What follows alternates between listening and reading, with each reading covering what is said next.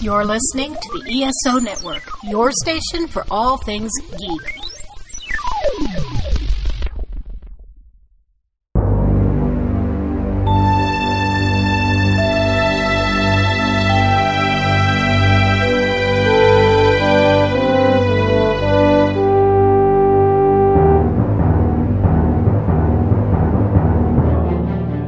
Welcome back to Earth Station Trek, a show where we trek from the early days on NBC to the future on Paramount Plus and everywhere in between. And we're joined today by Noah Averbach-Katz. Hi there, how are you? how's it going? Oh my God, I'm doing great. I'm having a great time. We were talking before we started recording how it feels like my eyeballs are going to fall out of my head, but other than that, I'm doing great. Awesome. Hey, lovely. So we had you. You were the very first guest we ever had on our show, and I was still the best. I've heard everyone is saying clearly. And when I was messaging with you yesterday or the day before, whenever it was, I was realizing it has been just a tad over a year since that last time that we talked to you. That's insane. Yes, that was probably what, December, January 2021? Yeah. Yeah, it's crazy. Well, I haven't aged a bit, but you guys all look good. Well, clearly. No. So how have you been in the past year? I have been good in the past year. How has anybody been in the past year? Exactly right. Exactly. We all, vaccines came out, so that really made my life a lot better. That happened in the past year. Crazy to say, because I'm pretty sure I did all those podcasts when I was sitting in the basement in Toronto. Nobody could go outside, and we're all freezing and afraid. So it's not as bad as it was, but things are bad in a new way today. So we just changed one for the other. Exactly. I've been doing all sorts of stuff. I've been doing a bunch of streaming on Twitch with myself. In that interim, we did our first live Dungeons and Dragons Disco Does D&D games at multiple conventions. I went to my first conventions, I think, since we talked then. Wow.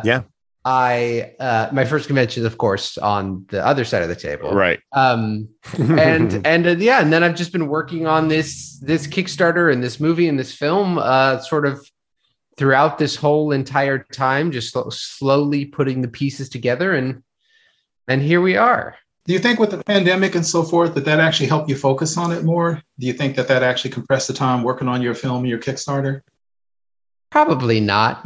Probably I would have spent the same amount of time, but I was just more depressed while I was doing it. It's funny. It's funny, Keith, because I came up with the idea pre-pandemic. It actually wasn't inspired by the pandemic. The idea for this film, this Kickstarter that I'm talking about, is essentially a type 1 diabetic and his wife who sort of in the midst of in the post some sort of unspecified catastrophe go on the search for insulin. And I was doing a play in Baltimore in February of 2020, January, February.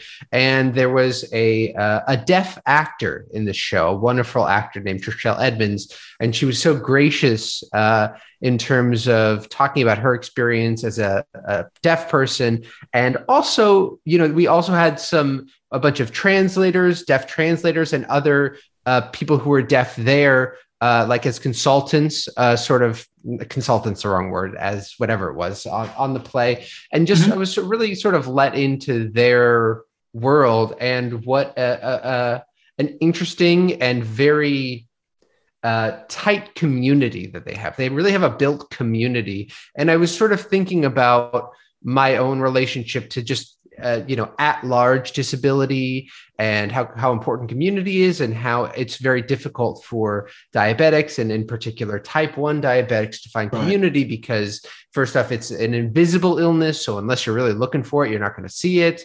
And everybody's so spread out, there's people are sort of spread out everywhere. So I was thinking of, possibilities for a film, and I was in this play and I was playing a dog in this play and I laid on the floor for like 45 minutes at one point. I was just thinking, what should I could write, thinking in my head, blah, blah, blah. And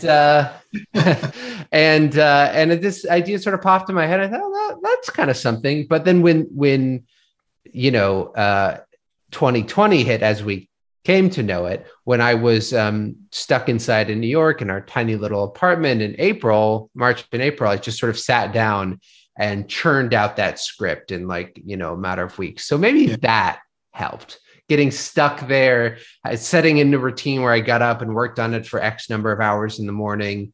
So maybe that part helped. The rest, it just really gave me an excuse to come on your podcast and hang out with you guys. We'll take any excuse for that. Me too, man. Me too. Yeah, I hopped right on it. Okay, so the film is called Type 1. Can you talk a little bit about that writing process? Like, what was your conception for the setting of it? And you know, one thing that Mary and her family likes to joke about is like what you would do. Everybody, you know, this isn't just a Wiseman thing. It's what you would do in a zombie apocalypse. You know, where would you go? Who would survive? Da da da. Yep. And I would always make the joke, which is a funny joke, that I would be the guy who's like, I'm going to hold them off for one more minute so you could make it. You know, because I'm not going to make it in the zombie apocalypse. I'm dead. You know what I mean? I've got, you know, between 2 weeks and 6 months, and then I'm out of here. So I might as well sacrifice myself early on. So it sort of came out of that, of like, oh, actually, what would that experience really be like? You know, so often both like diabetes, you know, there is like a diabetic character in The Walking Dead who they sort of encounter. I think he gets eaten by a zombie, but it doesn't actually like really make sense. And really in stories like this and like disaster genres and in a lot of sort of films in general, diabetes or disability in general is used as a plot device, right? You have to, the person who is abled, the abled hero has to save the disabled person. Mm-hmm. And the reality is that's not how it works in real life. You know, the disabled person again and again has to fight for what they need to survive, whether that's like political access or change, whether that's medication, whether that's accessibility. That's not coming from abled people. That's coming from the disabled people and having abled help, you know, having abled allies. So the idea for the film was sort of a combination of those two ideas, which is, you know, the disaster zombie, not zombie, but post-apocalyptic disaster genre, but taking the focus off of the abled hero and putting it onto the disabled person and kind of just seeing how that would actually play out. And, you know, the response I've gotten a lot in just these 3 days since it's been out here is that sort of fear of like, oh, you know, if a disaster hit, you know, or like, I mean, you don't need to look far right now for the kind of disaster to imagine you're cut off from the supplies that you need. It's a real fear for me and for a lot of other people out there, you know? And so I think that is trying to sort of tap into that and put it out there in a way that lets people who really live with that fear day to day feel seen, and also let people who don't have that have access to that experience. And so it's a little bit closer to home. So that way it's not abstract. It's not in general. It's immediate and you really feel it. It's my hope. I think that this is really relatable right now to most people because we've all been affected by, even in the stupidest little ways of supply chain delays and stoppages and things where, you know, like you can't get milk at the grocery store or something because of some kind of supply chain, you know, obstacle. Right. I can't imagine going from like not being able to buy a jug of milk to not being able to get medicine to keep yourself alive. You know, and then the sort of second layer on that in the United States, at least, is that regardless of any kind of disaster or supply chain issue, the access to insulin is not a reality for so many people. Yeah. So, you know, it is this other layer that's working, which is that it doesn't actually need a disaster to make this a reality for a lot of people. Tons of people wind up rationing insulin, which is a big part of the film, which is detrimental and dangerous and not sustainable. And so many others just can't afford it. Or if they do afford it, really the reality is that people want to stay alive. So they're going to spend whatever money they have on this thing they need to stay alive. And they'll lose food or they'll lose their house and they'll just sort of fall into a state of poverty, just trying to stay alive. So, it is adding this layer of the disaster onto it, because I feel like that is something that people, we all understand that, really. Mm-hmm. But then when you take a second and think, oh, this is just the day-to-day life for a lot of people in the United States right now, and it's not like that in other countries. Mm-hmm. It's true, and I think a point you made that's interesting about that too is I have a lot of family and friends who suffer from diabetes, both type 1 and type 2. And as you probably know, it's a big problem in the Black community as well. Mm-hmm. And one of the things that you were mentioning about that I thought about is we had a thing several years ago in Atlanta where we had a whole bunch of snow and ice for Atlanta. You may have even heard it was called Snowmageddon. Oh, yeah. And that thing was insane because I know people in my job, for example, who didn't get home to like 14 hours after they left work. And to the point you're saying, one of my first thought was people who are diabetic, because the insulin needs to be refrigerated. Mm-hmm, and sometimes even if you have it, like if, for example, if we're in an apocalypse or just real life, like you're in a Mojave Desert or somewhere and you get stranded, after a time, even if you have the medicine, it's no longer viable unless you can keep it refrigerated. Right. And that's a real life thing that we've had, because, even when the first COVID vaccines going out, to what Alan was saying, one of the problems was people like FedEx and stuff had to have certain refrigeration units. That's true. Which is completely different. Yeah. So for somebody with diabetes, again, I have friends and family, you're a few hours away. Like for us, when you can go, a week without food, maybe a couple of days without water. But if you're diabetic, just losing the power, you could be a few hours away. Yeah. And it is one of these things where a lot of the, obviously, look, when it comes to a natural disaster, bad luck, happenstance, that affects everybody. You know what I mean? Yeah. Like, life is not fair. And I think we all understand that. But there are a lot of systems that have been put in place that are constructed systems that are not set to benefit, not made to benefit people who might need extra help. And that's not help in the, lightest sense. That's the help to stay alive. And you really have to make some decisions about what kind of society you want to participate in when you're building that. It's not arbitrary. These are choices that have been made or decisions have been made to not do certain things. And so it's the society that you have chosen to make. Right. Well, you hear some people say that certain types of survival or education or access is a privilege, not a right. And sure. I think that's one of the things you're talking about. We talk so much about Star Trek and stuff. And one of the things in the Star Trek future is the things you're talking about, they're rights. They're considered human rights across the board, not something that is based on your educational level or your financial ability or so forth. Right. I mean, one of the questions that I hope people ask themselves when they watch this movie, if it's any good, hopefully it'll be good, is that, you're seeing this guy suffer and he can't get this thing he needs and he's trying really hard to get it. And I suspect that most people would sit in the thing and say, if I could help him, I would, right? It's a pretty basic question. But the reality is that that's the question that we are dealing with now, right? Like, we can help people who need it. It's not impossible. It's very clear that, in every other developed nation in the world, they are helping those people. And there is a conscious choice being made to not help these people. So when people say, oh, it's a privilege, put yourself in that situation. You're holding the medicine. Are you really going to charge somebody for it when they're dying? Are you really going to do that? Because that's what's going on. Wow. Now, when you talk about hoping the movie will be good, let's talk about the cast and the crew. So you are playing the main character, and your wife is playing the character's wife. So I feel like I would say that Mary is playing the main character, and I'm playing the sidekick with diabetes, who the story is focused on. That's just how stories sort of work. Yeah, I'm so excited about that. When I was first writing it, I was really nervous. I was like, oh, I'm so nervous. Like, Mary's, I don't know. And I sent it to my agent, and he was like, I originally wrote them as like a brother sister, because I was like, I don't want to get in. I'm too afraid.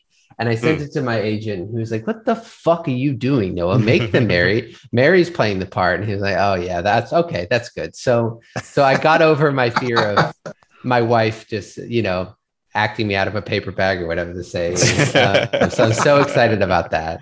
Hopefully she'll make me look better. But we haven't.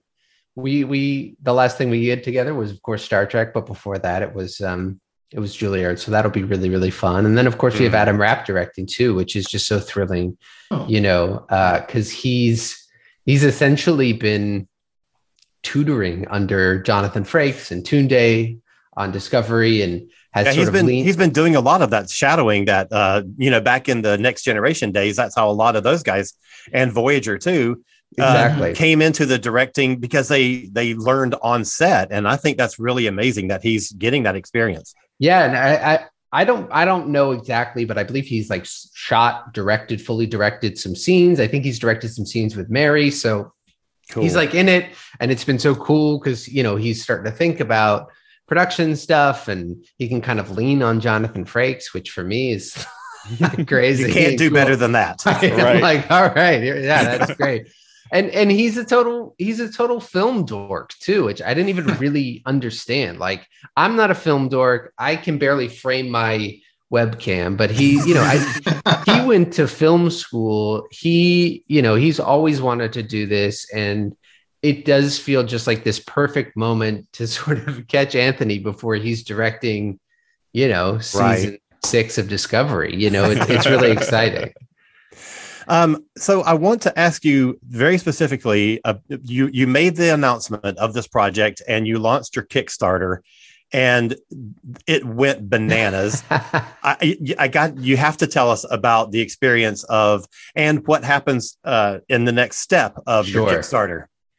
Yeah. It's funny because I'm still like in the middle of it, and I haven't really like sat down and sort of taken it in, but yeah, we set our first goal at $25,000, and we broke that in 8 hours. Wow. 8 hours. And we set our sort of second stretch goal, which was like a community built one shot on Disco Does D&D with some of our friends. We set that at 42. And we were at 38 when I said, okay, we're doing this. And I was running to get it out, and I put it out. I was like getting set up for another Zoom meeting to talk with somebody about the movie. And I got on the thing, and I was talking for 5 minutes, and I look over, and we had completed that stretch goal in under 10 minutes. Wow. It was just so crazy. I was like, I thought I would have a day. I haven't even prepared anything yet. I'm not, you guys are going too fast. So yeah, we cracked $40,000 in 48 hours, which is just wild. This morning on day 3, we were one of the projects we love on Kickstarter, which was amazing. Cool. Especially on day 3 is incredible. Wow.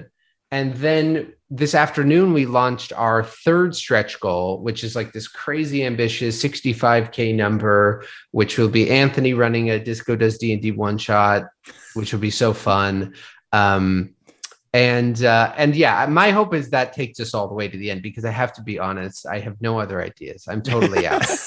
I'm absolutely burned out of ideas. I don't have anything in the tank. Oh my! So gosh. I set it really high, so that way I'm like, listen, we got this has to go for 27 more days, folks. So like, right, doing this. But yeah, I think we'll break 50K tonight or tomorrow, depending on how things go. But yeah, it's just been wild and very gratifying, because I really have felt in this past year, I've really tried to embed in the community and be a part of the community, and to have the response be so positive just feels like I'm really doing something right. And I was gonna mention that too, because you have been very active in a lot of the Star Trek Facebook groups and things like that.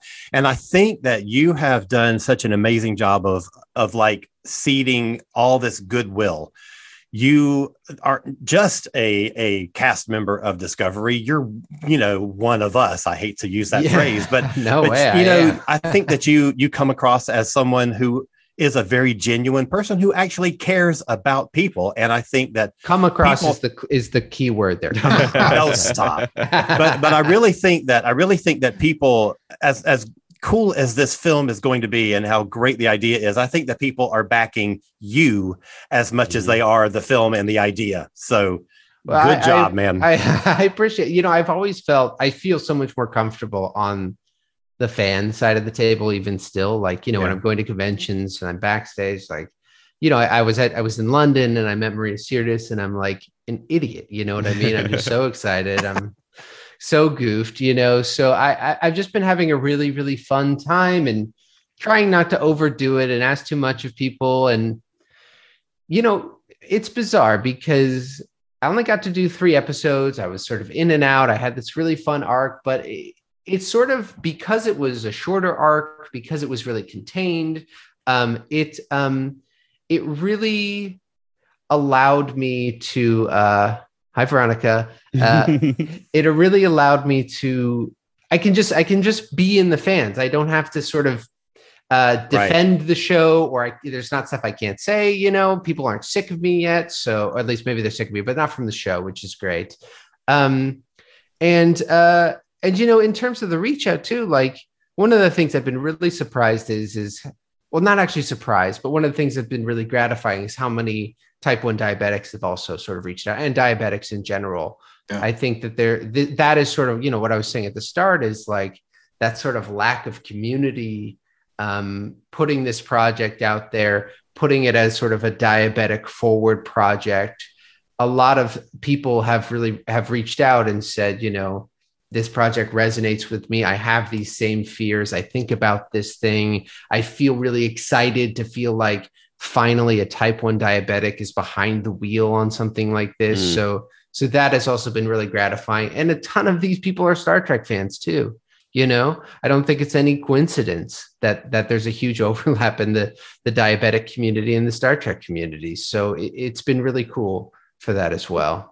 Dealing with a character like that, Noah, were there any little, to your point, were there any little touches you put in there that someone who might not be familiar with diabetes would put in? Because I remember my late mother, for example, she was a type 2 diabetic. Mm-hmm. And she always did little things like carry peppermint on her, just in case her sugar dropped. Just little things like that you'd have to do. Or she'd always carry, she always carried water with her. Because sometimes you eat something or drink something, and you just flush it down with water.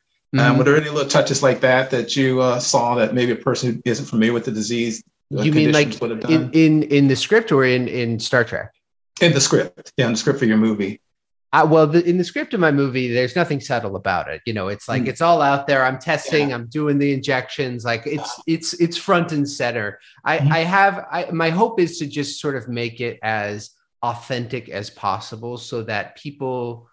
My hope is that I can sort of bridge both gaps. People are super familiar with it. We're like, that's it. He's holding the things right. He's doing it right. He's deft with it. It's like when an actor embeds in like a lawyer's office, he flipped the pages right or whatever. Like I want them to have that experience that this is really the real deal, and then for the other side, I want it to, for people who aren't as familiar or who have like a passing familiarity, to feel like it's not instructional, right? That it's not like, this is what this does and da-da-da. It's like, maybe not everything is going to be explained, but you'll understand in general, like most people do when they're encountering these things. And that you're invited in, you can come in, you can watch, but it's up to you to kind of learn more. And there's plenty of resources to do. You can reach out to me and I'll tell you what the hell these things are and what they're there for. You know what I mean? So I'm trying to balance both of those. But I will say, this is not really your question, but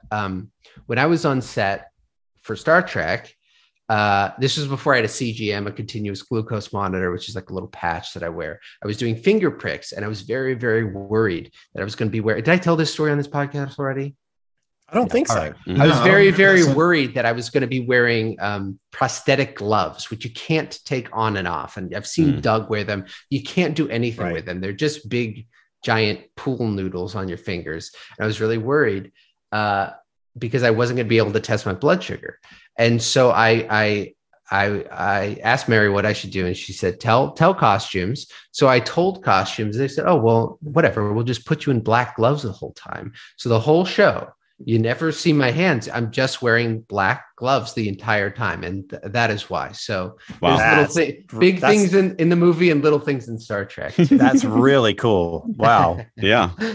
Now, before we let you go, I want to let Veronica say something because otherwise I'll be in trouble. So Veronica, you're on mute. There you go.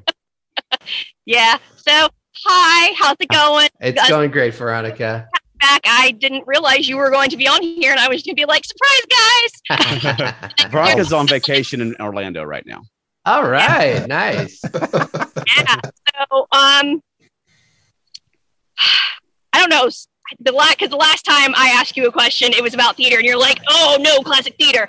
So, oh man, I sound like see. This is you really got my authentic self. At least I was being authentic. There you go. Finger waved at you, Veronica. I yelled at you. So I guess of the shows that are currently out now, theater-wise, what is your favorite?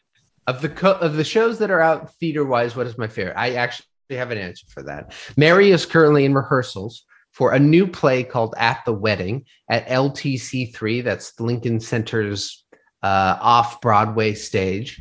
It'll be opening in, I don't know, late March, early April, whatever. You'll figure it out. And that is by far my favorite play that is happening right now. Very nice.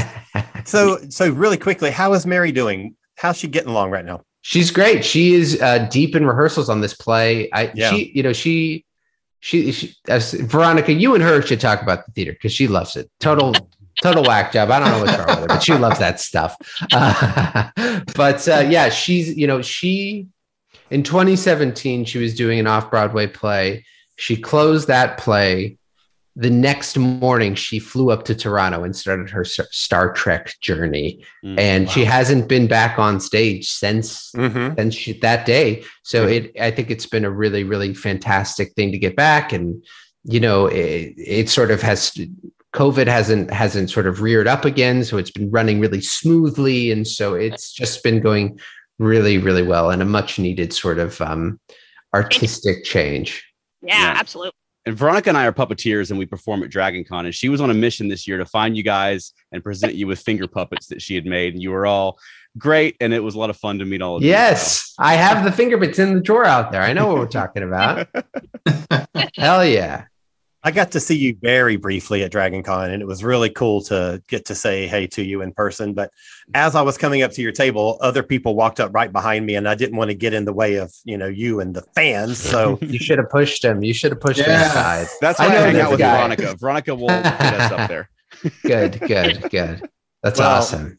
Noah, thank you so much for chatting with us. We love you, and we're really excited about your project, and we wish you all the best success and everything with how the Kickstarter's going and the film and everything. And maybe when the film is out, we'll have you on again to talk to you about that. Hell yeah. That sounds awesome, you guys. That's really appreciate great. it. Thank you for having me, guys. Thank you for coming on.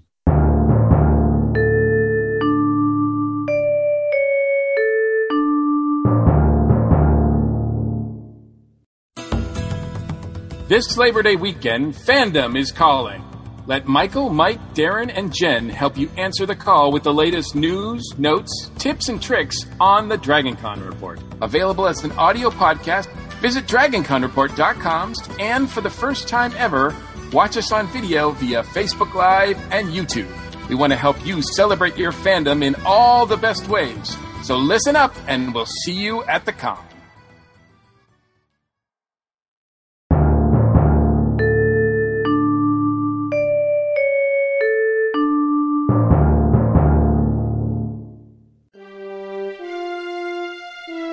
Thank you for listening to Earth Station Trek. If you enjoyed the show, please subscribe on your favorite podcast platform. Give us a positive rating. You can also send us feedback at earthstationtrek@gmail.com. You can join in the fun on our Facebook group or follow us on Twitter. You can also visit us online at earthstationtrek.podbean.com. We'll see you next time. Live long and prosper.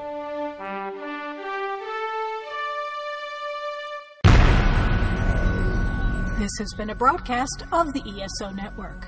Be part of the crew and help support our shows by donating to our ESO Patreon or by shopping at the TeePublic store, which can all be found at www.esonetwork.com. The ESO Network, your station for all things geek.